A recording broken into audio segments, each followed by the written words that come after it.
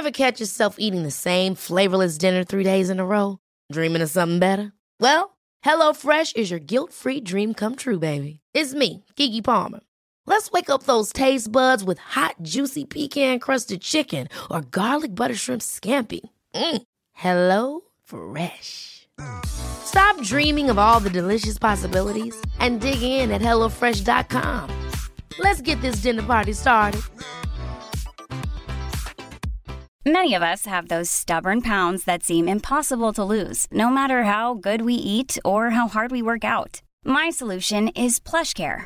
PlushCare is a leading telehealth provider with doctors who are there for you day and night to partner with you in your weight loss journey. They can prescribe FDA-approved weight loss medications like Wegovy and Zepbound for those who qualify.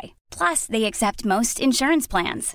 To get started, visit plushcare.com/weightloss. That's plushcare.com/weightloss. Planning for your next trip? Elevate your travel style with Quince. Quince has all the jet-setting essentials you'll want for your next getaway, like European linen, premium luggage options, buttery soft Italian leather bags, and so much more. And it's all priced at 50 to 80% less than similar brands. Plus, Quince only works with factories that use safe and ethical manufacturing practices. Pack your bags with high-quality essentials you'll be wearing for vacations to come with Quince. Go to quince.com/trip for free shipping and 365-day returns.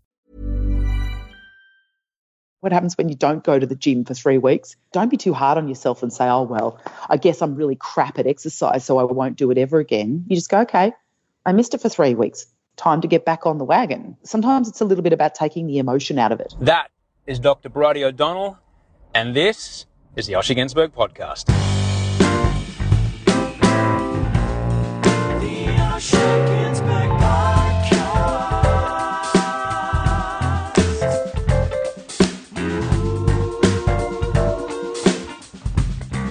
The Osher Günsberg Podcast.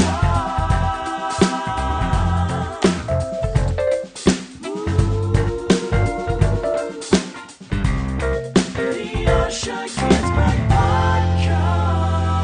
Hello and welcome to the Osher Günsberg Podcast. I am Osher Günsberg, behind the wheel of a rental car, driving under a tunnel underneath the city of Brisbane, recording this on my iPhone. And this is episode, I think, 184 with Dr. Bridie O'Donnell. You can find her on Twitter at BRIDIE_OD. Did I miss my exit for the airplane, for the airport? Shit, I hope not. Sorry, don't worry, I'm on hands-free. It's fine. I'm on hands-free. Both hands are on the wheel, officer friendly, I promise you, but I am in a tunnel. Brisbane's great. It's got so many tunnels now. I wish Sydney would build more tunnels because they're just good. You're just in a tunnel and then you come out the other side and boom, you're at the airport. So I'm recording this in Brisbane. It's about 4:10 on a Sunday afternoon. I've been here all weekend, just being with family. I did want to say a big thank you to everybody that sent through a Podsy, which is a picture taken with the phone you're listening to this on right now of whatever it is you're looking at right now. So if you're driving like me, don't bloody use your phone to take a photo.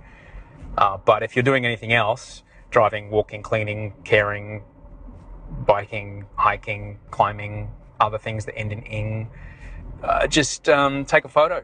Email it to me, send osheremail@gmail.com or tag me on Instagram or Twitter. It's always good to see what you're looking at when you're listening to the show. It helps me get to know you, helps us all get to know each other, as in people who all listen to the show or make this show. That's me and 3 other people that make it and everybody else that listens. I'm up in Brisbane. I'm visiting some family. It's been an interesting week. You'll hear me talk about my week with Bridie, Dr. Bridie. I hope I didn't push her too far into the territory of giving me a free consultation. Yeah, it's always a problem when you've got friends who are doctors. You do punish them. What's this spot? Have you seen this lump before? Can you feel that? Should this much goo be coming out of that sore? All these sorts of things. Don't ask doctors that unless you're in the podcast with them. I hope I didn't push the boundaries. Bridie, feel free to invoice me. You'll hear me talk to you'll hear me talk to Bridie about what's going on in my life this week. Speaking of Audrey, she was most definitely one. She does have to pull the reins up on me a bit because I can get, if I haven't worked out for a while, I can get all gung-ho and go, that's it, I'm going to go run 8Ks, it's all happening. And she'll be like, no, you're fucking not, because you were sick as a dog last week, and if you go and run 8Ks, you're just going to get sick as a dog again. So pull your head in. You're 43. You're not a young man anymore. So just do some bloody yoga or something. And so I did some bloody yoga or something, and everything was a lot better. But I hope your week was good, no matter what you did. I've been up in Brisbane, being with family, which is always really nice. Everybody's up here. My brother, his partner, my other brother, his wife. It's good seeing everyone. But I do miss my family back in Sydney, so I'm driving to the airport at the moment in one of Brisbane's incredibly beautifully well-built motorways. Thanks to everybody that did support the show on Patreon this week. Some new supporters came through. Patreon.com/Osher, Patreon.com/OSHER. Without you, I can't make the show. Without you, I can't pay my audio producer, Andy Marr, or my production coordinator, Haley Van Spania. Both Andy and Haley work very hard to make sure this show comes to air every week, even when I am behind the wheel of a rental car on a hands-free recording the intro as I drive to not miss my plane. They do make sure the show comes to you every single week. And so please help me pay them and help me make sure the show happens every week. For as little, you can pledge as much money as you like, but for as little as $5, you get access to exclusive episodes that will come to you in your inbox once a month. The new one is coming out with Quentin Kenihan. That'll come out this week. And keep your eyes on your inbox, because I will send that email out early in the week. And just keep an eye on it. Sometimes it doesn't pop in the normal inbox. It can sometimes go in the all mail, or just check your spam folder, because it's coming from somewhere I don't normally send it. But yeah, you'll have that new in your inbox this week, and there'll be a new exclusive episode next month, as there is every single month, which you get when you sponsor the show on Patreon. Let me tell you about my guest. She's been on the show before. Dr. Bridie O'Donnell is my guest today. You can find her on Twitter at BRIDIE_OD. Bridie_OD. You'll find her on Twitter. And if you do hear anything that you like that she says in the show, you can just ping her and tell her that you heard it. Dr. Bridie and I have known each other for quite some time. We both grew up in Brisbane together. We knew each other in high school. She went on to become a fancy doctor and a professional cyclist and a world record holding cyclist, and I just stayed working in radio and television. But she went on to be the best in the world at stuff. She's a very smart woman and has some great things to say about elite sport, about being motivated and staying motivated to staying healthy. I do push the relationship a bit by asking her for what does sound like a bit of a free consult when I talk to her about my recent weight gain, my meds-related weight gain. But she's a fascinating woman to speak with. I'm grateful I could bring this conversation to you, because it's not me talking with someone I've just met and the two of us getting to know that guest at the same time. This is me and my friend Dr. Bridie having a conversation and you being a part of it, which I'm really happy for. Bridie and her partner Nick came to our wedding and we had a big dance and it was really great. And I'm grateful that, someone who's in my life like Bridie and Audrey in my life like Bridie, that we can have a conversation and bring it to you, because it's nice to be able to share. If there is anything that you hear in this show that gets you motivated, by all means, let Bridie know. Send her a little note on Twitter. She'd get a kick out of it. You also follow her on Instagram. She's got a great Instagram. Enjoy this conversation. We have it over Skype, because if I didn't have Skype, I don't know if I'd be able to get a show out to you every week. So I hope you don't mind that it is over Skype. Enjoy this conversation with Dr. Bridie O'Donnell. How are you, Bridie? I'm very well. How are you? I'm good. Thank you so much for taking the time to talk today. I know it's over Skype, but I'd rather have a recording of the conversation this way than miss out the opportunity to speak with you, because unfortunately, due to scheduling, I'm just not able to get to Melbourne to visit you like I did last time. Outrageous. Firstly, how are you? We haven't spoken on this podcast for, goodness, like 2 years? 2 and a bit, maybe 3? Mm-hmm. How are you going? I'm going well. What has happened since I spoke to you last on the extremely successful hundreds of episodes? Like, seriously, you've done so well. And I love listening to your podcast. There are so many fascinating people you get to meet. I'm grateful. I'm grateful you say that. But the thing that kind of puzzled me was all I had to do was do it once a week. All I had to do was do it once a week, and we're nearly at 200, which is cool. pretty intense when you think about it. It does bring me a lot of mental peace, being able to have these kind of conversations at least once a week. So in a selfish way, it's been really helpful. Financially, it's only just recently been able to sustain itself with the Patreon though.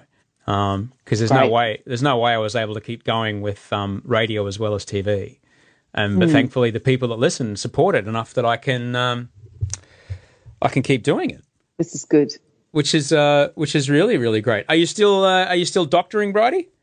I am. I've still got the same job. I've got another job as well that I do a day a week at a breast cancer clinic, which is a really, really fantastic job. So I see women who've had breast cancer, they've had treatment, and they're now coming for their annual review, as every woman who's had cancer will do.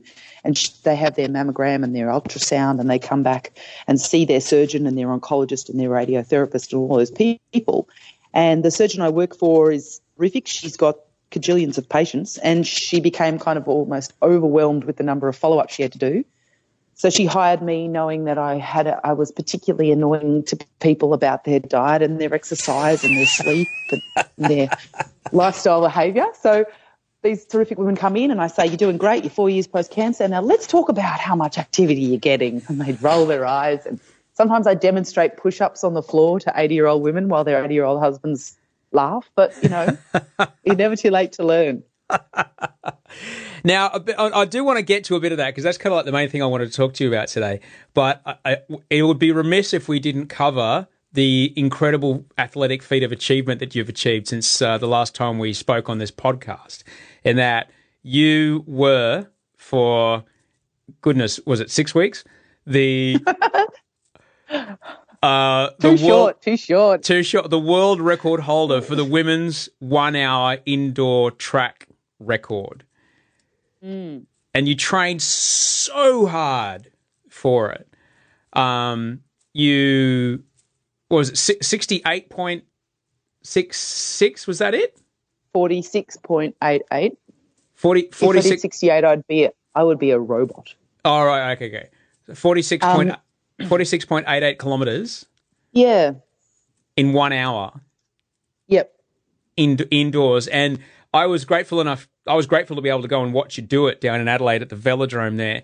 And what completely astonished me was the incredible amounts of science that went into what you were doing.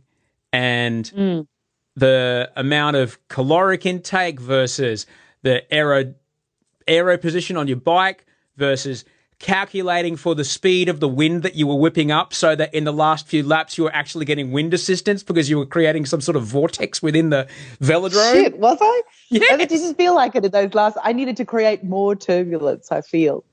Yeah, it was a feat of science, definitely. And I was fortunate to benefit from the successes and failures, if you want to use that word, of other people who had broken the hour record, both men and women, in the year or so before. So it was an event that was enormous in the 70s and 80s for men, and famously was set by a guy called Moser at altitude after blood doping, because if there's anything that's great about illegal doping in cycling is that physiologists and scientists and coaches love it. I mean, we've seen this with Lance Armstrong's famous coach, that from a scientific point of view, the idea of using performance-enhancing drugs with the best athlete in the world would give anyone a hard-on. And the idea with Moser, they're talking in the 70s about when should we give him his bag of blood to increase his red cells and how can he break the world record and all those sorts of things. And fast forward probably 2 decades, and men and women professional cyclists were probably too busy racing on the road and doing things like Olympics and World Championships to bother with a rather quirky event like the hour record. And then the men's hour record started to generate more interest. Athletes were retiring. Jens Voigt, famously a German cyclist renowned for his grit and determination, he did it just before he retired. And then Australia's Jack Bobridge made an attempt and spectacularly didn't break it, and nearly broke his body in the process. Ooh. And then Rowan Dennis, another Australian cyclist, broke it. And then finally everybody's sort of favourite or most hated or loathed or most, I suppose, infamous British gold medalist and Tour de France winner, Bradley Wiggins, set a gold standard for the men's hour record that may not be broken for some time. And he's kind of that consummate cyclist. He's been a track cyclist. He then became a road cyclist. He won the Tour de France. He won Olympic gold medal. He has the best sideburns and the greatest funding from British cycling. And all of that came together and he really smashed it. It really was like the opening scenes of the opening montage of $6 Million Man, because everything I guess when you're at that level of cycling, everything that you can get away with, you do get away with. But as far as doping's concerned, I do remember that after you finished the record, the moment you stepped off the bike, there was someone hovering around you that would not let you out of their sight, and they were within 2 meters of your person. Everyone's coming up to congratulate you. They're making sure that no one's handing you anything or passing you anything. Was that the doping person who was making sure that you were following protocol? Yeah, absolutely. So as part of trying to make an attempt on a world record, you need to be a member of the biological passport that's provided by the UCI, the cycling union. As a female athlete, I had to pay for that privilege. So that cost me €7,500 just to allow people to come and wake me up at 6 a.m. and get my blood and urine, which I'm more than happy to do. I want a clean record and I'm a clean athlete, but it is a bit of a kick in the ovaries to have to pay for that when the blokes don't have to pay for it. That being said, it's not that they don't have to pay, but they are probably covered by their professional World Tour teams. Right. So they don't see those costs. But you were distinctly, at the time, you have been a professional cyclist in your past, but at the time you were an amateur cyclist and you held the record for an unfortunately painfully short amount of weeks before it was broken by a professional, correct? Yeah, it was broken by a professional and she broke it at altitude. And I know this sounds like I'm being small-minded. Trust me, doing an event for an hour at altitude increases your ability to generate more velocity for the same effort. The air is thinner. So I suppose I still hold the sea level world record. And what will happen, I think, with Bradley Wiggins is that someone will break Bradley Wiggins' record and they'll break that at altitude as well. Impressively, he set the men's hour world record at sea level in the UK. So to go faster, it will require someone to go to thinner air, perhaps Mexico or Colorado, as Evelyn Stevens, who's now retired, the woman who has the women's hour record, did. So it's frustrating. I mean, it is a different, we're of different calibre. She's a greater athlete than I am, and it was a great performance by her to break it. It's frustrating to not hold the record, but in a way you have to think of world records as things that are there to be broken. They're actually not there to be held. And for me, as you alluded to earlier, really the victory and the satisfaction came from the process. It was the learning how to ride on a track, the learning about what I needed to do, the mindset and the mindfulness required to punch out an hour at exactly the right pacing. Tell me, and speaking of the victory, there was a moment, and it was almost as if "We Are the Champions" was playing in the background. There was a moment where you, sweaty, just completely drenched, somewhat hollow from the dehydration, surrounded by people who were patting you on the back. Olympians were there, and Emirs was there. It was a great celebration, and you got on the mic in your victory speech and you pointed to this glass box up in the rafters, and you said there are people watching this right now that said I'd never amount to anything, or something along those lines. What was that about? I was specifically talking about the women's road coach, the head coach for the women's road program, who had sat me down in 2011, in the middle of the year when I was racing for a professional team in Italy, and I was hoping to get selected for the end of the year's World Championships. And he said to me that I was too old, too fat, too slow, not possessing of enough talent or any remarkable quality that would mean I would ever be selected for Australia again. And I said to him, well, respectfully, I have to disagree with you. Of course. I was devastated to hear that, more so that not that you believe that those things are true, but when the person in charge tells you that he believes they're to be true, what he's basically saying is, so I've decided that I put a line through your name and you won't be selected again. And everyone who's ever competed in elite sport knows that it's never just the best people that go. It's also the people that have ticked other boxes in terms of their relationship with powers that be. And so in no way am I suggesting that Australian road teams in those years following would have been enhanced by my presence. Because, of course, everyone who doesn't get selected believes that selection processes are corrupt and dodgy and bollocks. And everyone who does get selected says, oh, no, I think selection's pretty fair. No, I think it does. They pick the right people. So you can't argue perspective.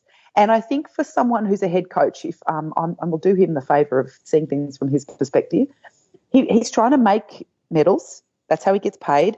And he's trying to see, it's like he's ranked everybody in like a likelihood of winning a medal competition.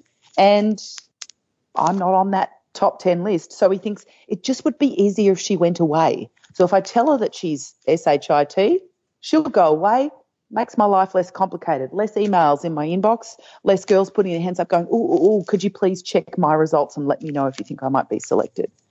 That being said, girls like me and men like me all over the world are getting told these things on a regular basis, and it breaks your fucking heart, I have to say, that you put all this effort in and you believe you're not at your best yet. And the person who decides if you're any good has said, already decided, there's no future for you. At the time, what did that do to you? I was devastated. And I rang my coach from Italy and I just said, that's it, I'm never going to get selected again. And he said, well, it's not over. You know, obviously you get the result. But it's very hard. Also, I think it depends what sort of athlete you are. I think that there's a lot of rhetoric and perhaps mythology around the idea that if people tell you can't, then you can, and you show them and you turn that stuff around. In my experience, when you're living away from home in a foreign country and you don't speak the language and you've got no money and you have no power, that's not a very empowering state of mind. I don't thrive on being told I'm a piece of shit and I'm going to prove people wrong. I actually thrive on proving myself right. I thrive on people saying, this is good, you can do better. Or you want this, here are the steps required. But I don't need someone to tell me I'm no good so that I can prove them wrong. That's sort of not how my brain works. And so you've transitioned a lot now to more of a team management role when it comes to your cycling. Do you try and be the team manager that you never had? Absolutely, I do. I really try and be very straight with the athletes that are in the team. I'm honest with them. I tell them when they're great. I thank them for their hard work. I acknowledge their weaknesses and say, we need you to do this better in tomorrow's race if you can, or these riders are here to support you, or to outline to them the importance of their role. While their role may not be winning the race or it may involve pulling out of a stage, that their supportive role for our GC or our leader of the team is absolutely integral to her performance. So all the things, and I have had some good directors and good coaches, but generally, professional road cycling is a brutal, soul-destroying environment. So if you can do your best to provide that great support and leadership, and I'm sure that my style worked for lots of the girls in the team, and I'm sure it didn't work for some of them. I'm sure some of them want to be told they're awesome no matter what. And so I might not have been the right person for them, but I was fortunate enough to have this great rider in our team, Ruth Corset, who's been a fantastic road cyclist in Australia. She's a married mother of two who is still competing at a very high level here, and incredibly tenacious and determined athlete. And so we were fortunate that would help motivate other women in the team.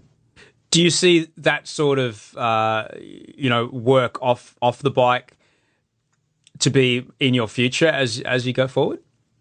In some ways I do. I think also what I'm noticing now, particularly as I'm just kind of taking a bit of a lull in competition, which is really nice, I'm just staying fit but not setting any major goals, is that being the best doctor I can be actually takes quite a lot of energy. And I know we've all been to doctors where it's clear that doctor we've gone to see is probably exhausted or cranky or overworked or resentful. And it's not a very valuable experience for either of you. And particularly lately, there's been, I think, better conversations in and around the mental health of health practitioners. Recently, a terrible and tragic death of a gastroenterologist in Brisbane, the city where I was trained as a doctor, whose wife made very public the sources of his stress in the lead up to his suicide, and was not at all ashamed or embarrassed about the fact that he had chosen to end his life this way. She was devastated. But it was a really fantastic, I suppose, teachable moment about professionals, and particularly healthcare professionals, and the stress that if you're doing it right and doing it as best you can, it sometimes takes a toll on your own mental health. I'm not suggesting my job is as important and challenging as that gentleman's, but I love the jobs that I have, and I spend a lot of time with the patients that I do, and that's actually wonderful but exhausting. Being a really good listener is exhausting.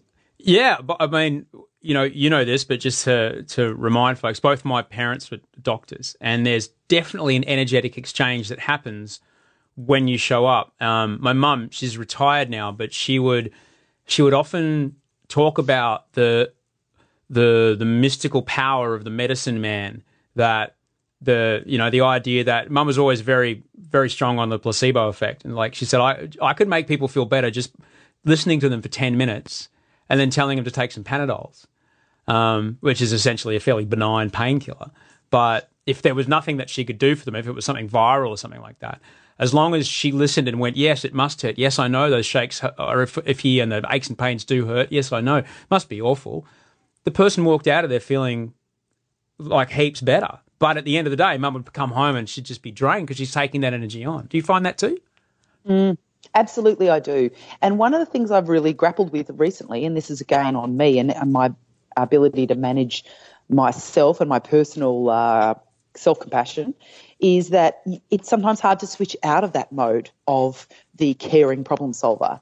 And you can be talking to friends about their challenging marriage breakup or their challenging issue with their teenage child, and you start asking questions.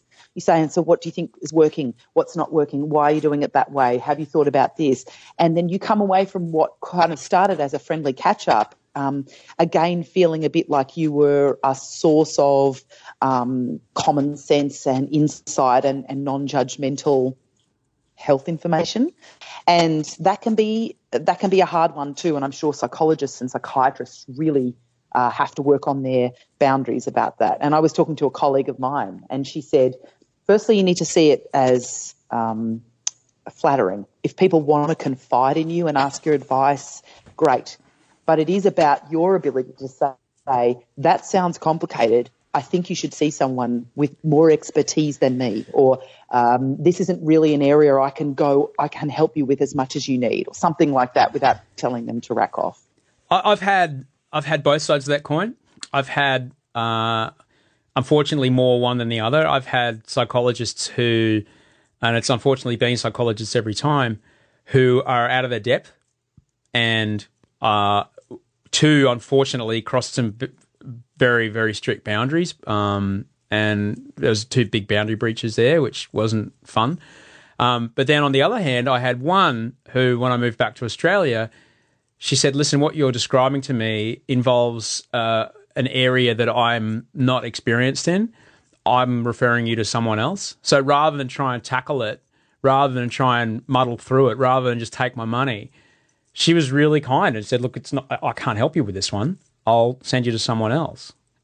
Going back to boundary breaches, I can really see how that can happen when you forget what your job is, because you can be sitting across from someone and 30 or 40 minutes into the conversation, it's very intimate. I mean, they're telling you about their weaknesses. I spoke with a patient last week who's clearly he'd come to see me for a health check. This is the job that I do. It's a broad healthcare assessment. But what we kept coming back to, his lifestyle and behaviour, was in and around serious alcohol abuse. And just as an aside, I'm sure you know this, I mean, alcohol consumption in kind of middle-class, middle-aged people is a huge issue. And I'm seeing it on a daily basis, and people are very defensive about it. And you'll say to them, well, you know, a standard drink is 100 mils of alcohol. So you say there's 3 or 4 glasses in a bottle of wine. Let me tell you there's not. And they look at you like, oh, yeah. And what I've discovered over the last 4 or 5 years of this job is I end up finding up a lot of information about people. I say less. I offer a completely non-judgmental face. And men share. I mean, a lot of the time men don't go to doctors. They think they're coming for a heart check and then they just, stuff comes out of them. So I guess what I was trying to say is that then you realise you're having this conversation about stuff with a person you don't know, who's telling you all of this information. And then suddenly you know these things about someone who, and I'm sure you've had this, is a person of interest. And that can, if I didn't remember that I'm sitting in a clinical room and I'm there because he's paying me for my information and expertise, I could think, we're sharing stories. And I'm not trying to defend the behaviour of a psychologist, but clearly sometimes when they've occurred, that person feels like they've established some sort of intimacy with you. Yeah.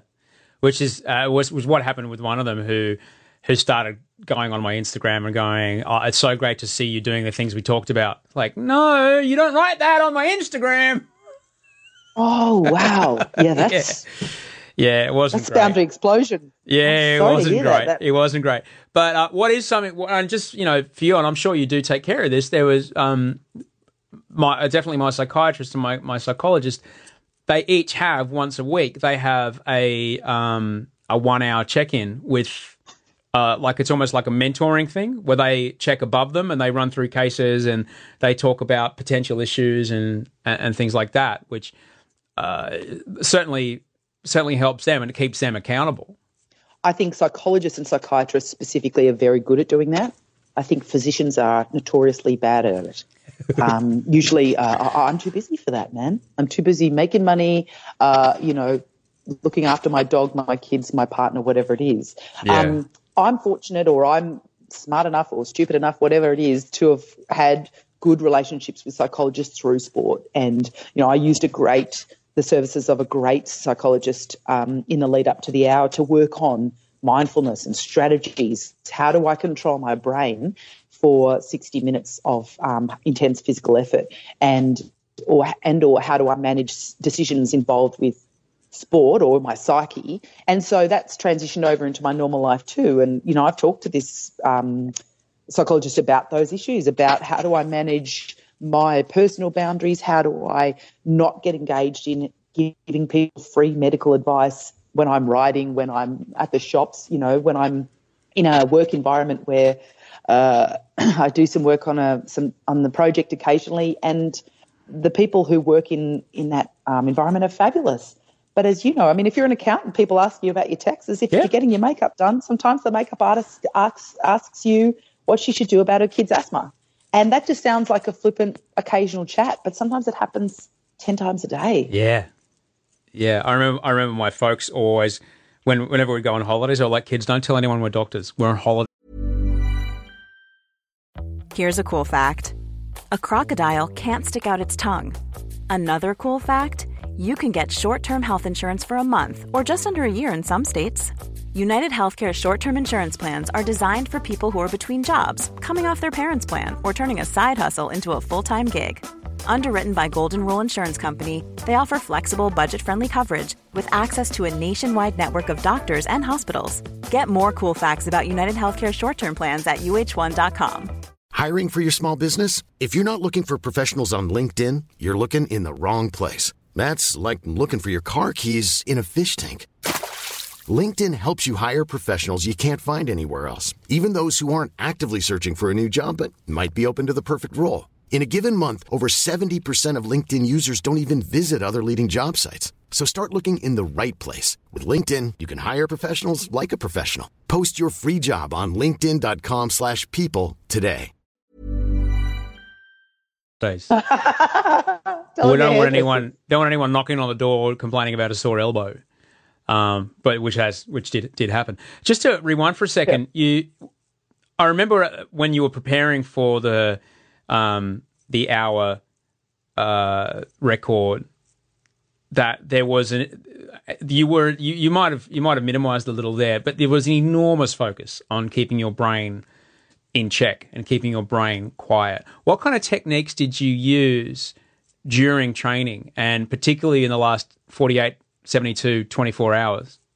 So we did like a trial about 6 weeks beforehand where I did 45 minutes at the pace I was going to try and hold. And it was pretty bad. Negatively, as in the outcome wasn't ideal, but the circumstances, the bloke who was filling in for my coach, the cues he was supposed to give me, things just didn't work. It was about like a bad dress rehearsal for a good opening night, if you like. Yeah. And I came away from that experience feeling pretty fearful and negative about my possibility of breaking the hour. I spoke to my psychologist about this, and he was great. He said to me, okay, so physically, how did you feel? And I said, yeah, not that great. It was cold and my legs felt really ordinary and da-da-da-da. And then he said, and mentally, what were you thinking? And I said, well, after about 10 minutes, I started that normal script of, God, you're a piece of shit. God, and why are you even doing this? See, this is why you're not a world champion already, because you're no good. You know, really helpful self-talk. And so he said to me, so tell me this, you know, if you start the hour record in January and you feel physically bad, are you going to stop? Are you going to slow down off the pace that you're setting? And I said, no. And he said, okay, what if you feel good, physically amazing? Are you going to ride harder in the first 10 or 15 minutes? And I said, no way, I'm going to stick to the plan because an hour is all about pacing. And he said, right, so what we've concluded is that how you feel physically is completely irrelevant. And I said, yeah, it is. And he said, so who cares how you feel? It doesn't matter. And I mean, what a great example of mindfulness. He said, you know, we work on cues so you can say, oh, there's sweat running down my face from my head because of this helmet. It's running into my eyes and making my eyes sting. And then, of course, I can say, oh, well, back to the riding. Oh, my legs are hurting, or it's hurting on my hoo-ha because I'm sitting on a damn saddle for 60 minutes in one position. Oh, well, I knew this would happen. Get back to it. And keep using the cues that we did, which were things around leaning into the bends and keeping my head down and being relentless about my position and thinking about feet at this cue for words to keep my pedals moving. So that was a really reassuring thing. And too often in cycling, we think about how do I feel? If I feel good, I'll attack and I'll win. If I feel tired, I'll wait. You know, so actually tuning into our sensations, as we call them, is sort of something we talk about as athletes all the time. And yet this was going to have I couldn't choose to do the hour the next day if it didn't work. The whole thing was being live streamed all over the world. I had no out clause. So it was actually a really release type thought process to have. It's like, oh, well, doesn't matter how I feel. So that was your, like in the same way that you are methodical in your physical actions, you are methodical with your brain's responses to the negative thoughts.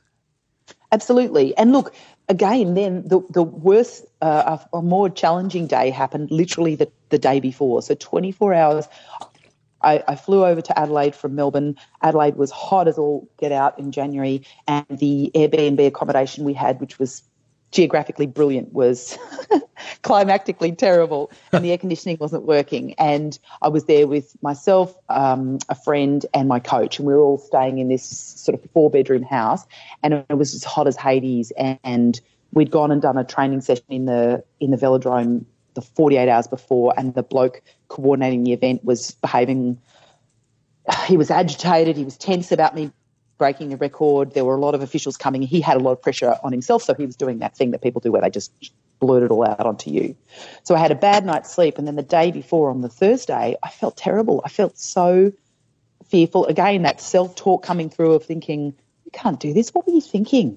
What were you thinking trying to break this record? Everyone, and that idea too of projecting forward, you know about this, that, oh, I'm a piece of shit and I'm going to fail, and then everyone's going to say, well, of course you didn't do it, as though, that imposter syndrome stuff. And, I spoke to you that day, which was incredibly helpful, the idea of just acknowledging that those voices are there but not buying into them. That's one version. It's a version of the story. But what about the other version where I just try it anyway, where I just show up and try? It's very interesting to acknowledge as well. And I was talking to my friend Ruben about this, Dr. Ruben Meerman. He's a proper scientist and everything. And his view on these things is, we talk a lot about my headspace. He's like, don't ever forget those fears and those things that make you worried about the world. They're the things that helped your ancestors survive. Constantly projecting negative outcomes onto unknowns is what helped keep you from being eaten by animals in the bush I'm not going to walk I'm not going to walk down the dark, shady part of the forest because that's where my friend Jub Jub got eaten. I'm going to walk over there in the clearing so I can see anything coming at me because I'm afraid of things I can't see. And as our world has gotten safer, our brains haven't really evolved, without that thing in there. So it does serve us this. It does serve us this thing in our head that projects a negative outcome onto the unknown. But a lot of it is also then what happened with you was the training is there. Your coach is on top of it. Your nutrition person's on top of it. Your mechanics on top of it. You're physically on top of it. Let the thoughts be what they be. Everything else is a controlled outcome. And as long as you stick to the plan and do what you said you were going to do, it's going to work. Yeah, and to that end, that's exactly what happened on the Friday. So when I arrived at the Superdome, it was for an evening event. And I got there a few hours before, and Anamias was there to commentate, and there were all these world-class sprinters to do some really awesome sprinting and entertainment beforehand. And I have never felt so relaxed and I enjoyed every part of it. My whole family came, you came, and so many people I knew made an effort to come. Then there stands were chock-a-block full of people. I mean, I've never competed in front of that many people in my life. I mean, professional male cyclists do on a regular basis, but we don't get that opportunity as female athletes very often. And I just felt great. Music was playing, the music I'd put up there. We started. I felt awesome the whole time.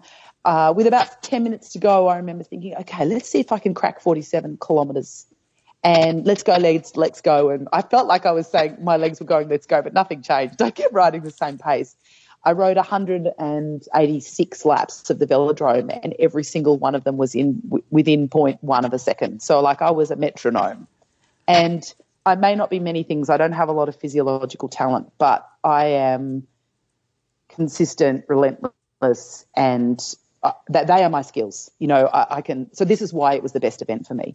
And was that the thing that you were reminding yourself of? Were you replacing the negative self-talk with a positive affirmation, or were you just noticing it, letting it go? I was noticing it, letting it go, and I was smiling, sometimes inwardly, sometimes outwardly. I accidentally gave a thumbs up to my coach, and he looked really annoyed, like, what are you putting your thumb up for? It just decreases your CDA, coefficient of drag, and it makes you whatever. So I really thoroughly enjoyed the whole experience, yeah. So we're talking about an elite event, which is, there's you, and you're the only person I know in the world that's ever tried this, and there's currently one other person in the world that took it off you.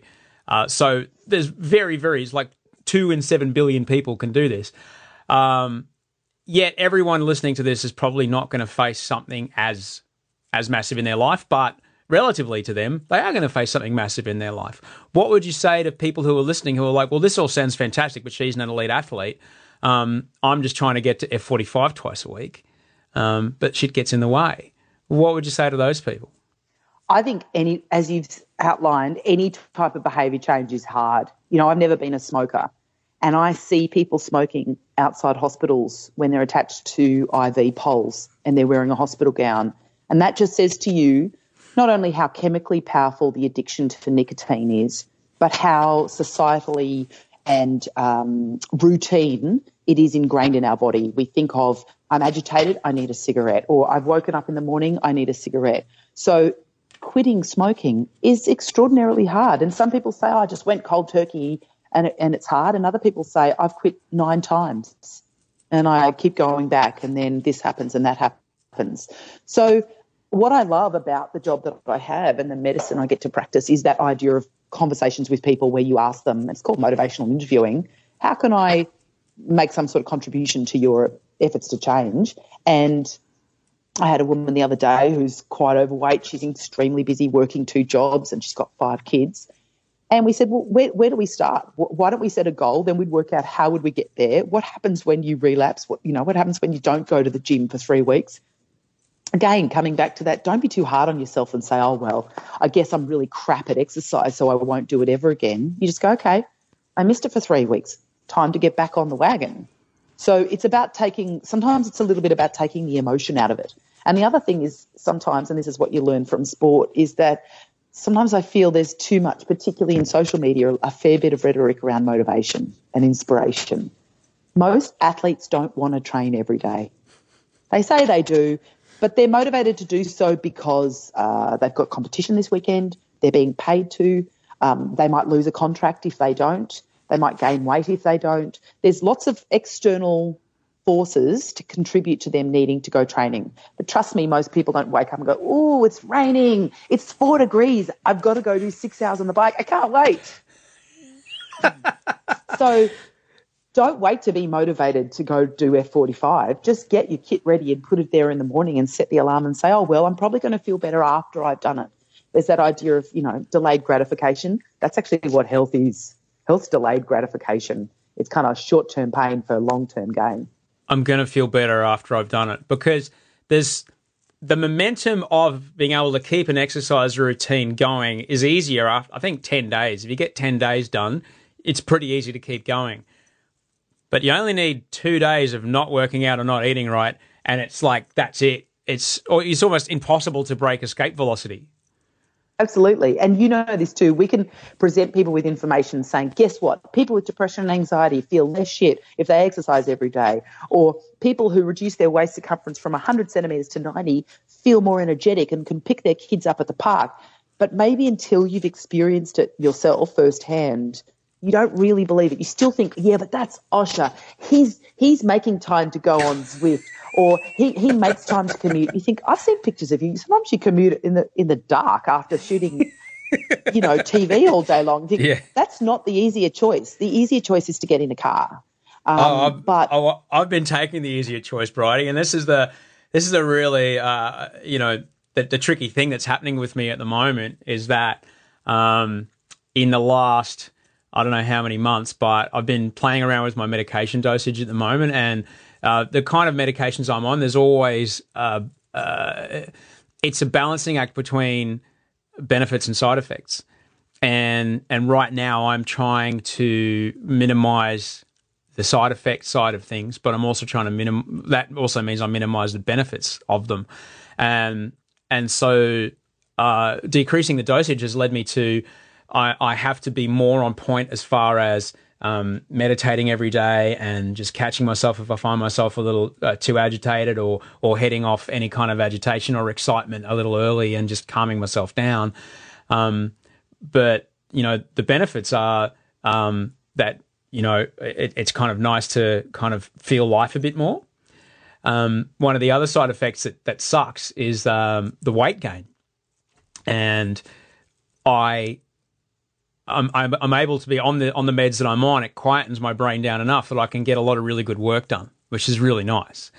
But unfortunately, I just put on weight so fast when I'm on these meds, and unfortunately, it gets so demotivating because the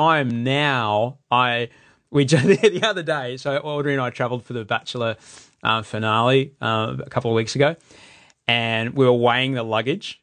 You know how you do that thing where you stand on the scale and then you pick up the bag? Yes. Right. So we found an old scale. Yeah, it is. Do the maths. Yeah. So I found an old scale that was in a cupboard here in the house, and I had to adjust it because when you laid it down, it was already on 10 kilos. So I thought, well, this clearly isn't calibrated. So I adjusted it down to zeroed it out. And then I jumped on it and went, that can't be right. That's 90 kilos. That's ridiculous. Pass me the bag. Oh yeah. Okay, then 107. Okay, this is a 17 kilo bag. Okay, fine. That scale's wrong though. Anyway, righty, we get to the hotel, and the hotel's got a double digital readout, super fresh, brand new, still got the plastic on it scale. And I jump on and I'm 90.8. 2 days later, I'm 93. Now, a breakfast buffet was great. But I haven't been 93 in 25 years. And that's so confronting. It's so confronting for me, and I don't know what to do about it. And it's really full on. Is it the number? Yeah, it is. It's the number, and it's also the clothes in my closet that I just don't even bother getting out because I know, I'm not going to fit them. I look at photos of myself when I was, and, this is the worst because I was off meds at the time. I look at photos of myself when I was off meds and I was 74, 75. Were you healthy? Yeah, I was great. Clear bloods, everything was groovy. Not in my head, though. Oh, okay. So from the neck down, awesome. Yeah, everything was fine from the neck down. But yeah, so I'm interesting. It kind of sucks, man. It really sucks. It's not as bad as when I was on the antipsychotics. That was a whole other story. That was like a kilo a week that I was putting on. Can I ask you? Do you think that's related to the affect on your basal metabolic rate, and so you are literally burning less calories as you're existing, and so you're gaining weight? Or does it modify your appetite, or does it change when you're hungry? How would you attribute the weight gain to the medication? Like, what would be the relationship? I think there's a bit because I have OCD. As the meds, the weight gain effect of the meds comes down, unfortunately, then the compulsions creep up, and so I'm kind of battling. You know, I'm kind of battling that, which kind of sucks. But yeah, the number's so scary, and plus, I've got this fantastic job that I love, and I get to go to very special tailors who will specially make special suits for me, so I don't look so fat. Perfect. Your suits are terrific. Give them a big thumbs up. Well. It's funny, isn't it? Because if you look at, as you know, in your industry, work comes and goes, and it can be, famine or feast and all those sorts of things. And if you describe to anyone, so this is my current employment situation and the commuting I do, and your commutes are often, one country to another or one state to another or one time zone. I mean, you're doing. It sounds and seems as though there's so many great things happening, and that's full gas at the moment, and that means you're not always able, I reckon, to get the balance. And I mean, this is what I loved about your conversation with Mia Friedman, and I've listened to other interviews that she's done in and around her new book, that idea that the balance part is a myth. If you want to be awesome at anything, I mean, I wasn't balanced in my preparation for the hour. If you've just had a baby, your life isn't balanced. You're full on looking after that baby, and other things fall away for a while. So this current lifestyle or your ability to work may not be the same for 40 years. It's what it is now, and not ideal for your washboard abs. But then if you weren't working and you were just, Larry Emdering and getting on the cover of Men's Health for your 50th, which is heaps of time away, by the way. I just want to say there's still 7 years. I appreciate that. I'm going to try and see if I can get on the women's cover in the same year. That you have to be kind to yourself, though. Yeah. Yeah. And Audrey's super great about it. Audrey's very kind and very, very supportive, and that's really, really nice. But there's a whole cupboard of suits that I can't fit. Yep. And that kind of sucks that I still have got this thing stuck in the back of your head from we knew each other when we were teenagers. I was quite big when I was a teenager, and I was in Weight Watchers when I was 8, which is like AA for fatties. So it's kind of always been a thing, and I guess as well as that, it kind of transports me back to the bullied teenage years. I think that's the other thing that's also really triggering about it. That makes a lot of sense. But we also have this number. We also have this number of like what T-shirts I'm not going to buy, or what size trouser I'm not going to buy. And then Audrey came home with all these. Like the Seinfeld episode. Yes. Like, no. I don't know. I'm a 32, and that's it. Exactly. I'm a 32, and that's it. And then I just bit the bullet. I had to get bigger pants. And then Audrey came home with all these T-shirts the other day, and they're really comfy. It's because they're XL. Hey, man, big T-shirts are in. Well, thankfully, that's also very helpful. I've got a couple of patients who have 3 wardrobes. One guy I know, he'll say this is fat me, this is okay me, and this is crazy fit me, and I just have to modify, depending on I think there are a lot of people, a lot of women too, gain weight through pregnancy, and then they lose some of it but not all of it, and then they get themselves to a point where you think, oh, wow, how did I get to be 45 and I'm now 85 kilos and I was 60 on my wedding day? Now wedding day's never anyone's normal weight, of course, as we all know, No. because there's evil women in the world measuring your dress and saying, how much more weight do you want to lose? Yeah. So I think that we are getting too much we're getting too much information that we can access at our fingertips of what we should look like. And I think the other thing that's really interesting that I find really negative is the association of appearance with exercise. So I know a lot of incredible athletes whose bodies don't look like Fitspo models. You know, you can be an incredible runner or triathlete. You may not have abs. You might have quite wide hips and not huge quads, or you might have funny skinny little arms, or you might have bigger arms than average. So everybody is beautiful. Every shape is performing a function, and if you're the best athlete you can be, the actual appearance of your body is so irrelevant. And then there's this whole section, I think, of the community who look at fitness models and they think, that's too hard, that's so far away, I can never get there, so I won't bother at all. I'm never going to have abs or have those kinds of legs or that sort of tan or those sorts of breasts. So what's the point? And that's what I think is damaging about the way we associate exercise and, photographs of us at the gym looking awesome. And then again, I think, so follow different people on Instagram, follow Ashley Graham, this absolutely gorgeous swimsuit model who just happens to be much bigger than the average woman. She's plus size. Yeah. Follow people who make you feel good. So I might have to unfollow all the, extraordinarily ripped guys in their 20s who live on the Gold Coast that can do one-armed handstands while they walk backwards upstairs. Yes, all those CrossFit models that are drinking green smoothies. Those guys are super healthy, but they've also might have had a genetic predisposition to being leaner. I mean, you know this too. Some men get really lean, some men don't. Some women can get really lean, some don't.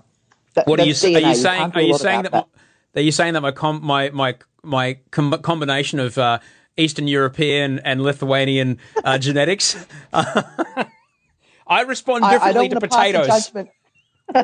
Exactly. So only have chips every second day. Never have them every day. That would be my medical advice. We had chips the other night. We went to the Vivid thing.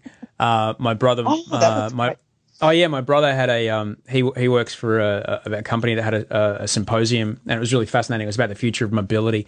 It was really interesting. And afterwards, we went to this Italian restaurant in the Rocks, and I had the best fries I've ever had in my life.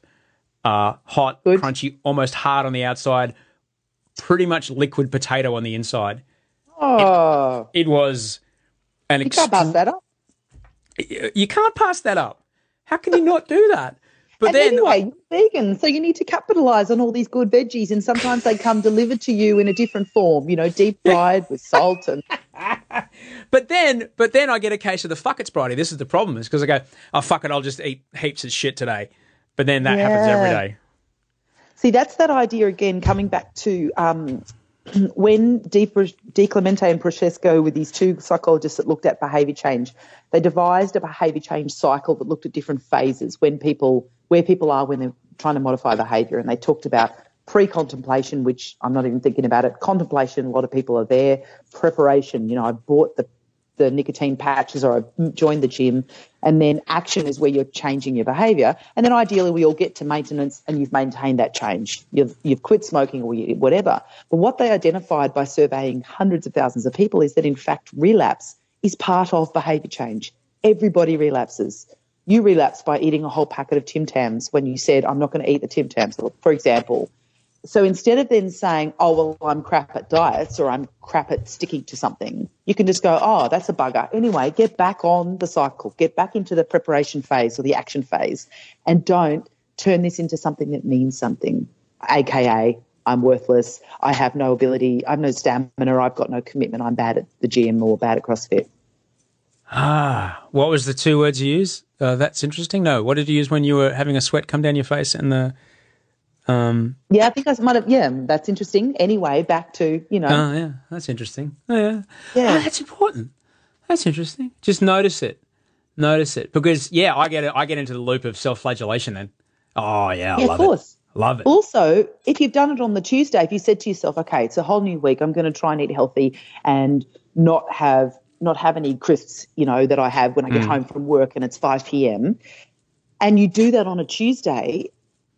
it's really interesting what you said, and I hear this all the time. People then go, oh, well, the diet is blown or my strategy is blown, so now I may as well just not only finish the whole packet but eat chips every day for the rest of the week. Instead of just saying to yourself, hang on a sec, I kind of went off the rails, if you like. I'm going to get back on, and Wednesday it's going to be a no-chip day, or Thursday I said I was going to have 3 alcohol-free days a week. I'll have to just make it Wednesday, Thursday, Friday. Them's the rules, you know? Right. Yeah, but and that, what did you say, the delayed gratification, when you try and work that in as well, like just imagine how good I'll feel on Saturday morning if I don't drink on Saturday night, Sunday morning if I don't drink on Saturday night.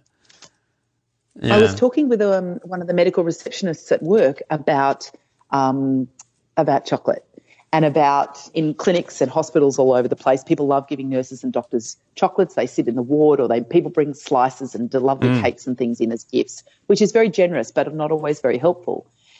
This patient had brought in beautiful chocolate caramel slice, and it was sitting in the tea room, and this receptionist said, I'm not having any. And the receptionist said, yes, but it's beautiful. It's chocolate caramel slice. And, she's overweight. She talks about how she wants to be healthier and lose some weight.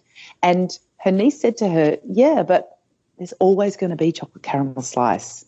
This isn't the last slice in the world. You can just not have it today and it'll be gone. That's okay. You will be exposed in this wonderful first world that we live in. You'll be able to find and source chocolate caramel slice in the future if you really, really need it. Yeah. But just because it's there on the table, you don't have to eat it. And I think that that's a big part of it too, is like those great studies. I was talking about this with my partner who's got a terrible chocolate addiction. They do those psychological studies with kids where they say, I'm going to give you a marshmallow. If you don't eat it in minutes, I'm going to give you a second marshmallow. And I was saying this to Nick, and he said, oh, I'd eat the marshmallow. And then I'd say, give me another one. And I'd say, no, you've got to be able to delay your gratification. And there are people who just go, nah, I'm going to eat it. I can't wait. I've got to eat it now. I've got to eat the whole block of chocolate. I've got to eat the whole packet of chips. I need it now just because. Yeah, and this is the reason why I try not to have chocolate in the house. Because don't have it in the house. That's the key. That's the key. Unfortunately, and Audie's got to secretly eat it when she's not home. The chocolate is in the house, and I know exactly where it is. So. Maybe you need a safe or some sort of alligator to defend it. The cupboard alligator. I'll sell it. Yeah. I'll sell it on Studio 10 in the mornings, and we'll make millions. Bridie, it's been an absolute pleasure to chat with you. Thank you so much for speaking with me today. My pleasure, absolutely. It's always good to talk to you. I'm hoping that you're enjoying the riding that you are doing. I am. I'm on the Zwift. I'm loving it. Super incognito. Oh, okay. So let's talk about that for just 1 second. You've recently got on the indoor training Zwift scenario, and I've had Steve Beckett on the show. What are your thoughts? I listened to that interview. That was fascinating. Look, I rode once a year ago, and then as a sort of a trial, and then I just started doing it in the last few weeks. It's brilliant because if it's dark and cold and wet, and particularly when the weather's not ideal, but I love it's clearly the software's evolved enormously. There are group rides, there are training sessions, there's choices that you can make about what kind of workload you want to do. I'm not certainly using it the same way as social media, and I'm not communicating with people on a regular basis. I'm kind of just using it as a motivational tool, and I'm loving it. Yeah, it's I really should get back on it. I bought myself a new bike, and it's a bit harder to get on and off the trainer because I've got to put a through spike through the thing. But I really do enjoy it, and I should get back on it. But I'm coming off a week of some sort of excellent virus scenario. Remember? Say again? There's no shoulds. There's no shoulds. There's no should. Should and shouldn't just makes you feel bad about yourself, and it never makes you change your behaviour. I should go to the gym. I really shouldn't smoke. Don't say it. Just what do you do instead? Just say I'll try and do it when I'm healthy. I'll try and do it when I'm healthier. All right. Well, I'm a little healthier after my week of viral laying on my ass. So I promised Audrey that I wouldn't run today. I'm allowed to do. Because what happens? I get too excited and then I just go for it, and then I end up sick again.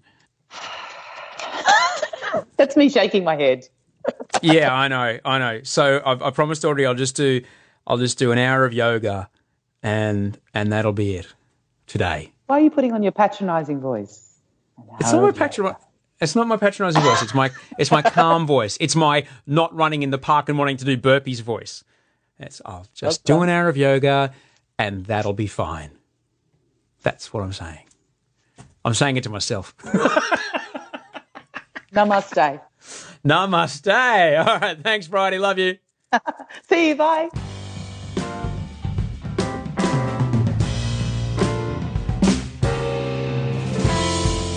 That was Dr. Bridie O'Donnell. If you liked what she had to say, if you heard what she said and you went, you know what, I do feel a bit motivated. I am going to make a move this afternoon. Let her know on Twitter. She'd get a kick out of finding that out. At Bridie_OD is her Twitter address. Let her know that you heard her on the show. She'd love it. I've got to go. I've got to give this rental car back. Until we talk next time, thank you so much for listening. Sleep well and dream of beautiful things.